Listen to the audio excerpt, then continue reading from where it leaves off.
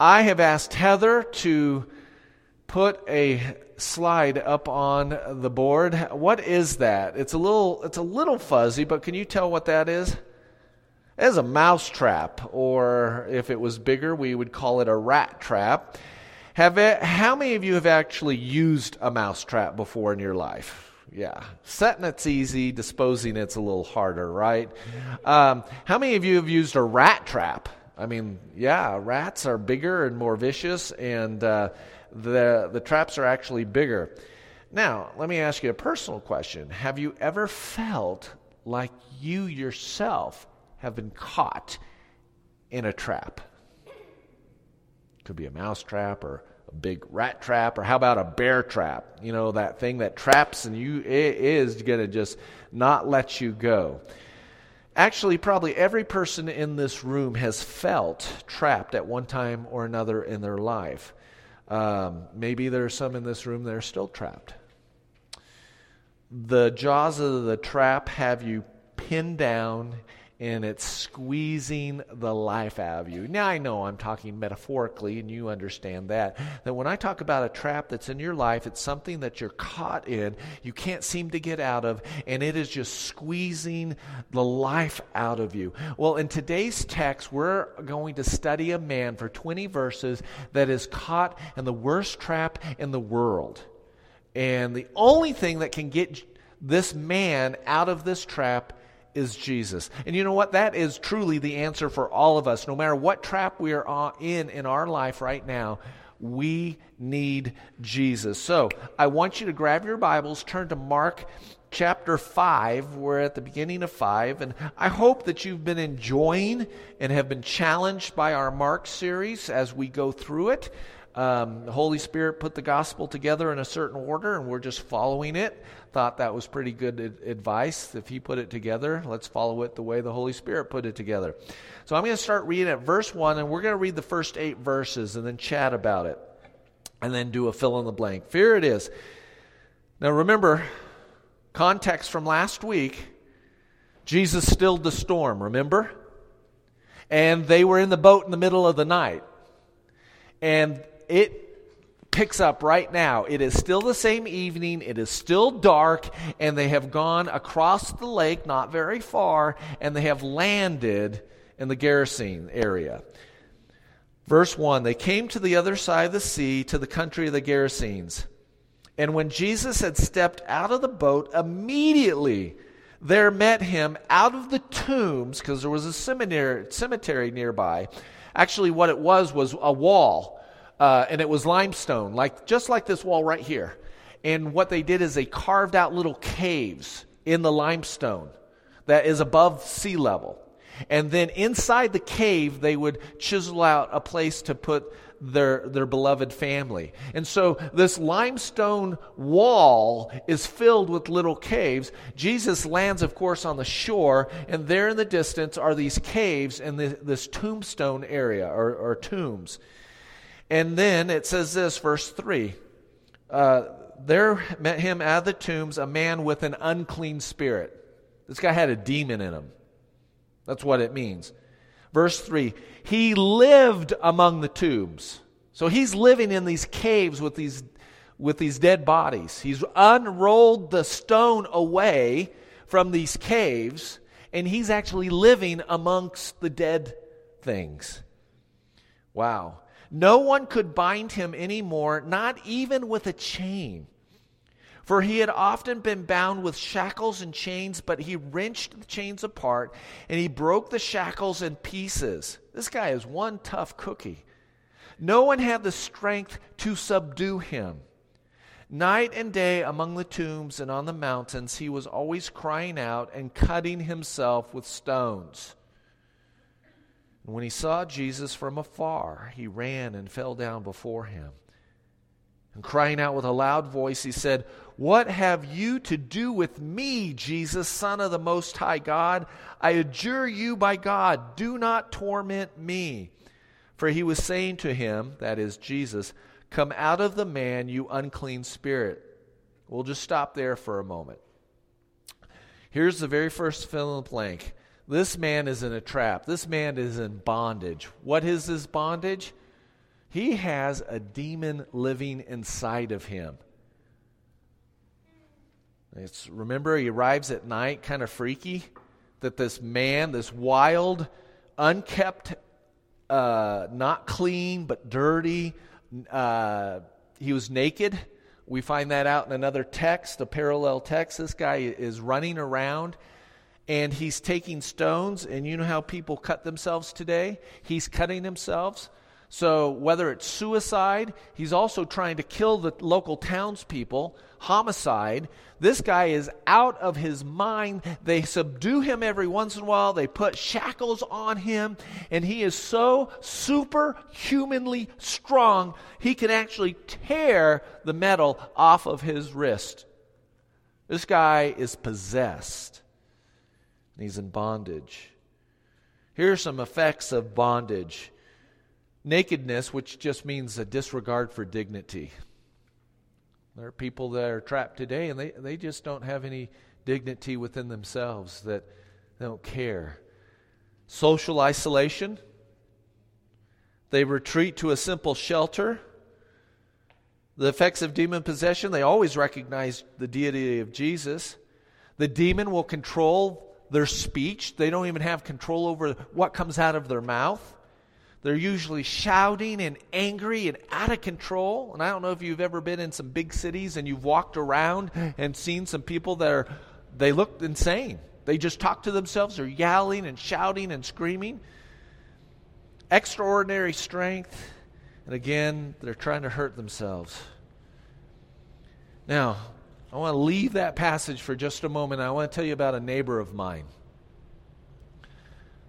Not here, but back in Missouri. He lived 2 houses down, and his name was Mitch. Still is Mitch. Now, he wasn't demon-possessed, just like none of you are demon-possessed, but boy, was he in bondage. He was in bondage to his sinful nature. He was in bondage to his dysfunction.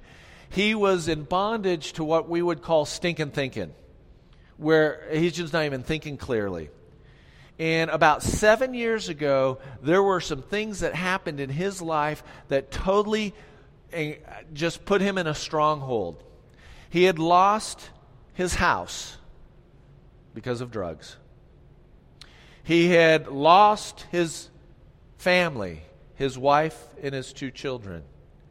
He had lost his father. He had just passed away. He had lost his job because his job was with his father in the plumbing business, and when his father died, he lost his job. So he loses his house. Get this. I remember visiting him in his mother's house, because that's where he had to live, because he had no other place to live. And they had to do emergency surgery on his gut. Something had gone wrong, and they were moments away from losing him to death. Talk about a man that was in bondage. Now, I want you to see that the bondage of Mitch is kind of like the same bondage of the guy that's in our text. And I'm going to ask you to throw up the first slide of Mitch. This is Mitch. Mitch constantly was hurting himself. How about the next slide? He had nothing. Oh, at one time he had a boat, and he had a house, and he had several vehicles, and he had his own business. He had lots of things. But now, when I had him in my life, he had run out of everything. He had nothing, just like the man in the tombs. How about the next slide? This is how he felt inside. I have absolutely no value. I have no worth. And that's when those thoughts start thinking, maybe I should take my life. Maybe I should take somebody out with me. And he just had absolutely no value. And because of that, look at the next slide. Mitch hurt others. If he was going to go down, he was going to take somebody with him, and he was going to go out swinging. Whether it was his ex-wife, whether it was his other ex-wife, whether it was the drug deal that went bad, whatever it was, he was intent on hurting others. And next slide. Like the man that's in our text, he was angry. Just angry. Out of control. The next slide. Mitch was in pain. Emotional pain. Spiritual pain. Physical pain. And like the man in our text, last slide of Mitch, Mitch was broken. Just broken. He was in bondage, a slave to his own sin, and living out the brutal consequences of his brokenness. Now, let's go back to the text, because it's going to get good. Let's go back to verse 9. And it says this, Jesus was saying, "Come out of the man, you unclean spirit." And then Jesus does this remarkable thing. He says this. Jesus asked him, "What is your name?" No other time that we see Jesus actually ask the name of the demon. And it's interesting. The demon replies, "My name is Legion, for we are many." You know what a Roman legion consisted of? 6,000 soldiers. Now, were there 6,000 demons in this man? No, I think it was hyperbole, but I think what he was saying is there's an army of demons. Now, remember last week how we talked about Jesus was asleep in the boat, and he was sleeping, and suddenly this incredible storm comes up, and the boat swamps, and it's nearly going to drown. And I said that some theologians think that Satan was trying to kill Jesus in the boat in his humanity as he slept. Maybe these were part of that crowd. There's a whole army that has surrounded Jesus of demons. But look what happens. "My name is Legion, for we are many." And he begged him earnestly not to send them out of the country. Now, a great herd of pigs was feeding there on the hillside. Now, we know that Jews aren't supposed to eat pigs, right? Because they're not kosher. They're an unclean animal. This is part of the lake where the Gentiles lived. So mostly it's Gentiles there. It's not Jewish people, it's Gentiles. And they begged him, saying, "Send us to the pigs. Let us have permission to enter into their bodies." Verse 13, so he gave them permission. And the unclean spirits came out and entered the pigs, and the herd, numbering about 2,000, rushed down the steep bank into the sea and drowned in the sea. Now the herdsmen, they fled and told it to the city and in the country. And people came to see what it was that had happened. And they came to Jesus and saw the demon-possessed man, the one who had had the legion, sitting there, clothed and in his right mind. And they were afraid. And those who had seen it described to them what had happened to the demon-possessed man and to the pigs. And they began to beg Jesus to depart from their region. This incredible story, this narrative, this real-life event tells us that the man was in bondage. He meets Jesus, and in no effort of his own, Jesus cures him, heals him, takes the spirits and drives them out. And here's the next fill in the blank. The man was set free. Jesus had just shown that he had authority over the waves and the wind, and he has power over nature. And then right away he turns and he shows his disciples that he has power in the supernatural realm. That even an army, a legion of demons, cannot even stand up against just his one spoken word. He has power. And he had power to set that man free, and he set that man free. The fact that the demons went into the swine and the swine freaked out and reacted in such a frenzy way was dramatic and convincing proof to all the pig herders, pig farmer. All those hired hands in the middle of the night that are watching the pigs know beyond a shadow of a doubt what has happened. Because now they see the man and he is perfectly sane, he is perfectly normal. Now, there are some responses to Jesus in our text that are the same kind of responses that we hear today. Look at them. Some people run away from Jesus. That's what they did. They ran away. I'm talking about the herdsmen. I'm talking about the people that just saw this miraculous event. In verse 14, it says that some of the townspeople are curious about this guy. What? You mean that incredible, crazy person that lives in the tombs? He's in his right mind. Oh, I got to see this. And some people respond to Jesus just as a curiosity fact. Verse 15, some were afraid, it said. In our text, it says the people got afraid of Jesus. That's interesting, that he does a kind deed to this man, and yet now they're afraid of him. And what did they say? I think this is one of the saddest statements in all of Scripture. They asked Jesus to leave. Do you realize that? Jesus, you make me feel uncomfortable. Jesus, I don't like this because you're in control and I'm not. I would rather have you leave than to get to know you. And then, of course, in verse 18, we're going to see in a moment that the man's going to say, hey, can I come with you, Jesus? I want to go with you, Jesus. They knew the power of the demon and they couldn't control that guy with chains. But this Jesus guy, what kind of power does he have if he can take on a whole army of the enemy? Now here's the tension in the responses.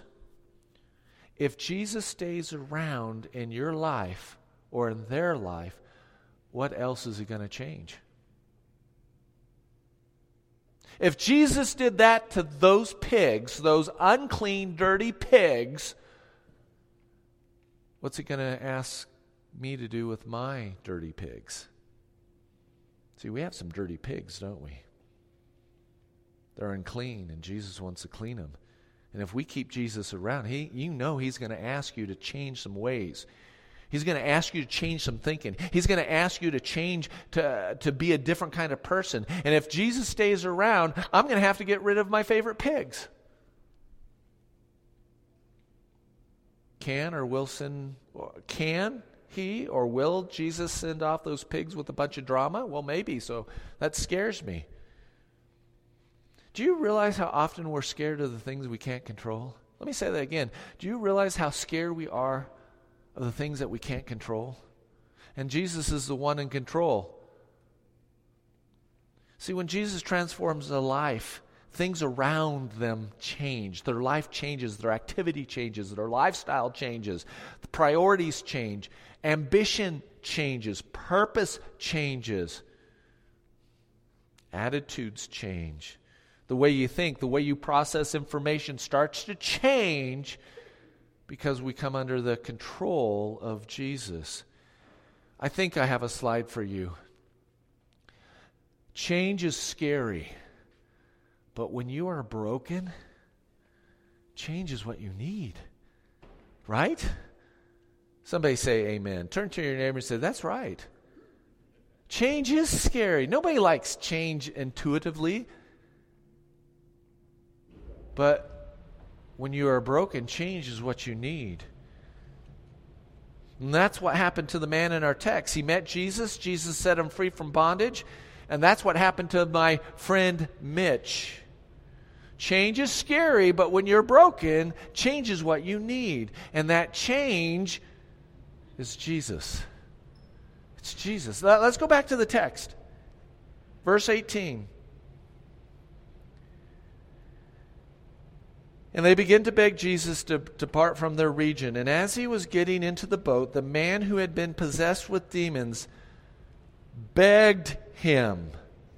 It wasn't, hey, can I go with you? It was more emphatic, and it meant repeatedly. He kept saying, can I go with you? Can I go with you? Can I go with you? He must have sensed that Jesus didn't want him to go. And he kept saying, can I go with you? Can I go with you? And what did Jesus say, verse 19? And he did not permit him, but said to him, go home to your friends, the people that you know, your family, those that you hang out with, and tell them how much the Lord has done for you and how he has had mercy on you. And he went away and began to proclaim in the Decapolis. That means an area of 10 cities. Deca is 10. Polis is city, and so it's a 10-city area. And he told people how much Jesus had done for him, and everyone marveled. Here's the third fill in the blank.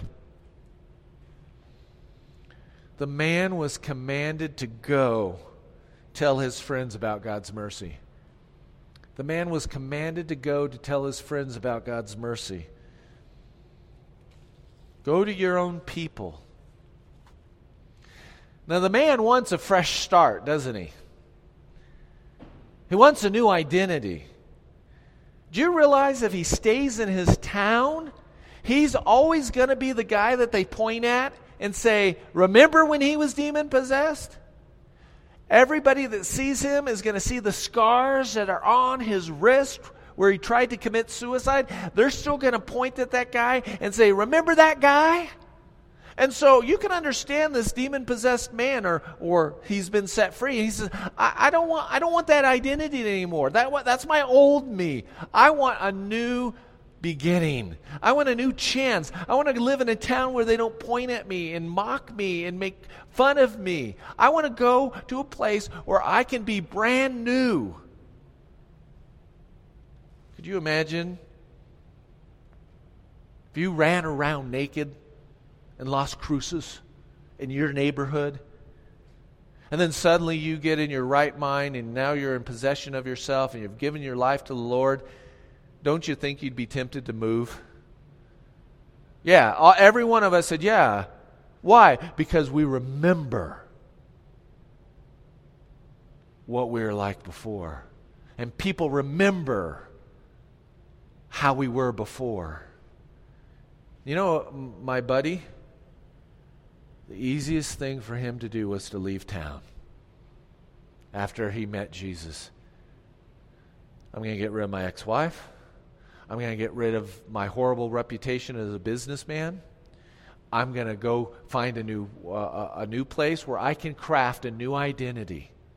The hardest thing in the world for someone who has been damaged is to stay around instead of running off and getting a new start. But Jesus doesn't give him that option. He says this, go home. Go home to your family. Go home to your friends and tell them how much the Lord has done for you. Do you realize that if God has set you free, you have a testimony? If God has set you free, you have a testimony. Because all of us have a testimony of what God has done for us. God shines out of our heart when we talk about what Jesus has done for us. That's what it says in Corinthians. It says, God has shone in our hearts to give the light of knowledge to the glory of God in the face of Jesus. God shines out of our heart when we talk about what Jesus has done for us. We swallow our pride and we say, yeah, I'm the guy that used to run around naked in the neighborhood, but you know what? I'm no longer that man. And yeah, it's super embarrassing. And yeah, you see where I tried to take my life. And you remember when I threw the windows through your house. I remember that too. But I'm a different person now because God has come into my life. It says this, I think it's a passage on Corinthians, 2 Corinthians. Next slide. Next slide. Let's look at this. Okay, let's do this fill in the blank. The man was faithful. And then we'll talk about the next verse. The man was faithful. Last fill in the blank. And he died for all, that those who live might no longer live for themselves, but for him who for their sake died and was raised. Let's go to the next verse. And then it says this, but thanks be to God who in Christ always leads us in triumphal procession, and through us spreads the fragrance of the knowledge of him everywhere we go. For we are the aroma of Christ to God among those who are being saved and among those who are perishing. To one a fragrance from death to death, but the other a fragrance from life to life. In other words, you carry around the fragrance of Christ on you. If He has come into your life, He has set you free, and you are now telling everybody how Jesus is living in you and how He's changing you and is making you into a new creation, you can't help but have Jesus shine out of your heart. It's just impossible. If you are loving people and giving Him the glory and allowing Jesus to live in your life, Jesus is going to shine out of you. You're just going to radiate Him. And to some people, they smell you and they're like, "Oh, I don't know what it is about you, Daisy, but I like the way you smell." Because they're attractive. That's winsome. That's beautiful. They don't know why, but they're just attracted to that beautiful heart. And then there are others that Scripture says that you're the stench of death because they have rejected Christ. So you don't have to do anything, but people get mad at you. Again, I've said this again a few weeks ago. There's been more persecution of Christians in the last century than all the other centuries combined. Do you know that? The Syrian refugees that came in, 99.9% were Muslim. 0.01 were allowed because they were Christian. And yet the Christians are the ones that are losing their life in Syria because they're not Muslim. And we're not letting them in. That's going to flip. If you're in the minority, the new rule says then you're going to get preference. If your life is being taken from you, you get a preference. Everywhere this man went, he carried the fragrance of Christ with him, telling his story of deliverance. And it gets good. Jesus commanded him to go and us to go and to share with others what God has done for us. Heather, I don't know if I have another slide. I can't remember. That's it.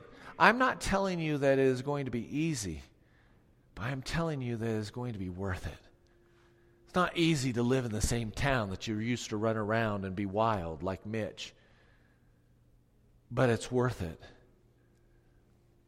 Everyone that has been set free from that mousetrap, that rat trip, has a story of deliverance. Everyone who has been set free has a story of transforming power. And Revelation says this is how we defeat the enemy, by the blood of the Lamb and the word of our testimony. That's how you defeat Satan. By the word of your testimony of what God has done through the power of Jesus. Some of you might think, I don't have a story like Rob's friend, Mitch, or the man in the text. Yes, you do. You have a story. I have some more pictures of people I know. And this is their story that's a lot like your story and a lot like my story. This is Tammy. I was in pain. You know she's still in pain? She has had so many surgeries. She has some dilapating.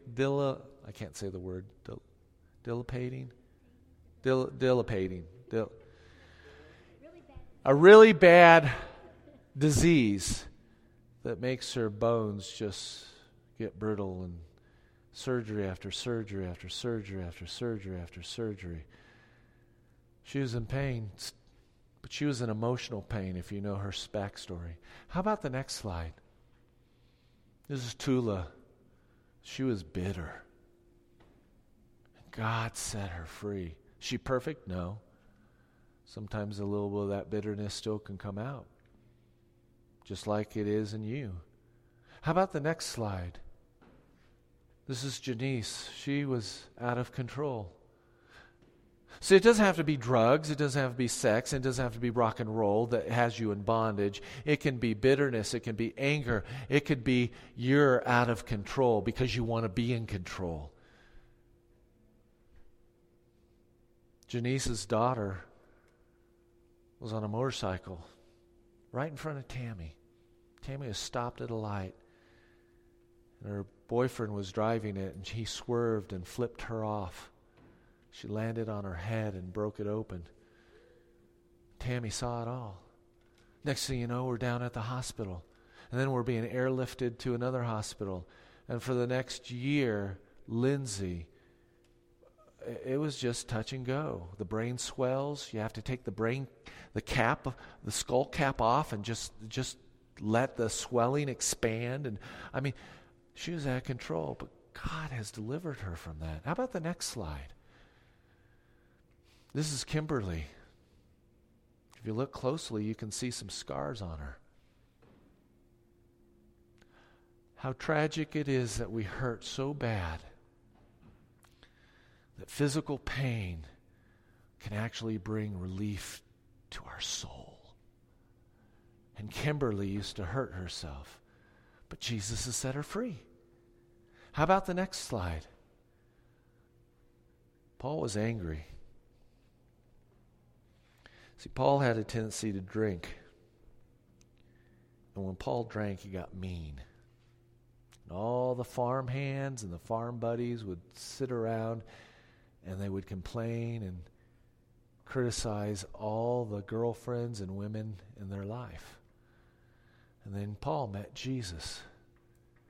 And Paul isn't angry anymore. How about the next slide? This is Clifford. Clifford was one of, I think, 9 or 10 children. Kind of got lost in the shuffle. Not super brilliant, not super charismatic, not super anything. And he kind of lived part of his life thinking that he had no value. He contributed nothing. And then he met Jesus and suddenly realized that Jesus gives him incredible value. How about the next slide? This is Bev. She was broken. See, she has a neck brace on. She was broken.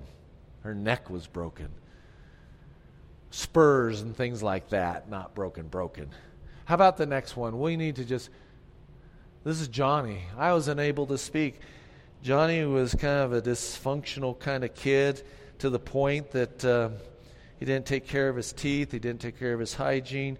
And to the point that he had to have all his teeth removed by the time he was 18 years old. That's what happens when you don't take care of yourself, when you don't feel like you have any worth or value. And in a way, he wasn't able to speak. Everybody else spoke for him. The drugs spoke for him. His pain spoke for him. But he never got to find his voice until he met Jesus. And suddenly, Johnny began to change. How about the next slide? This is Stoney. He hurt others. How about the next slide? He was in isolation. This is Dennis. Do you know Dennis lost his job right before I moved here? But he made a commitment and said, I will send you, Rob, $100 a month for your new church so that you can tell others about Jesus. And do you know that his wife works part-time as a janitor in a school? And they barely get by.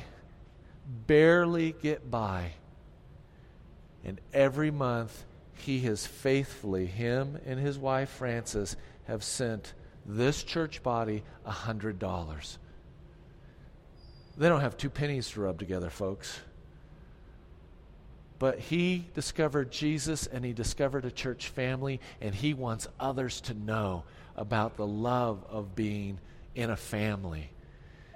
And here's the last one.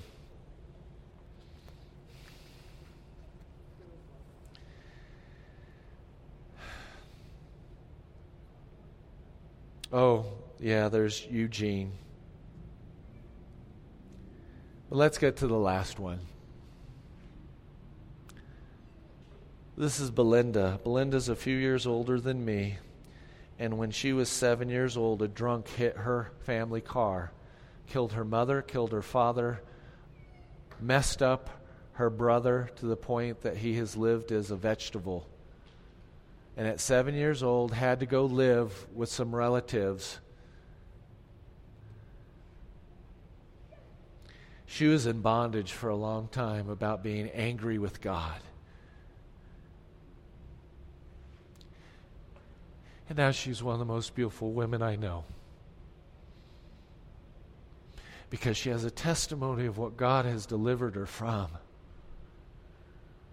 We all have testimonies. Go home to your friends and tell them how much the Lord has done for you and how He has had mercy on you. Are you in a trap? Jesus is here to deliver you. Have you been set free? Then tell your story. Be transformed. Walk out your freedom. There's a song that we've sang about our chains are no longer there. My chains are gone. We've been set free. My God, my Savior, has ransomed me. And like a flood, His mercy reigns. Unending love, amazing grace. You know who we are in the story today? We're the man that got delivered. And Jesus says, I know it'd be easier to run away and start all over again, but you have a story to tell, and it will encourage others.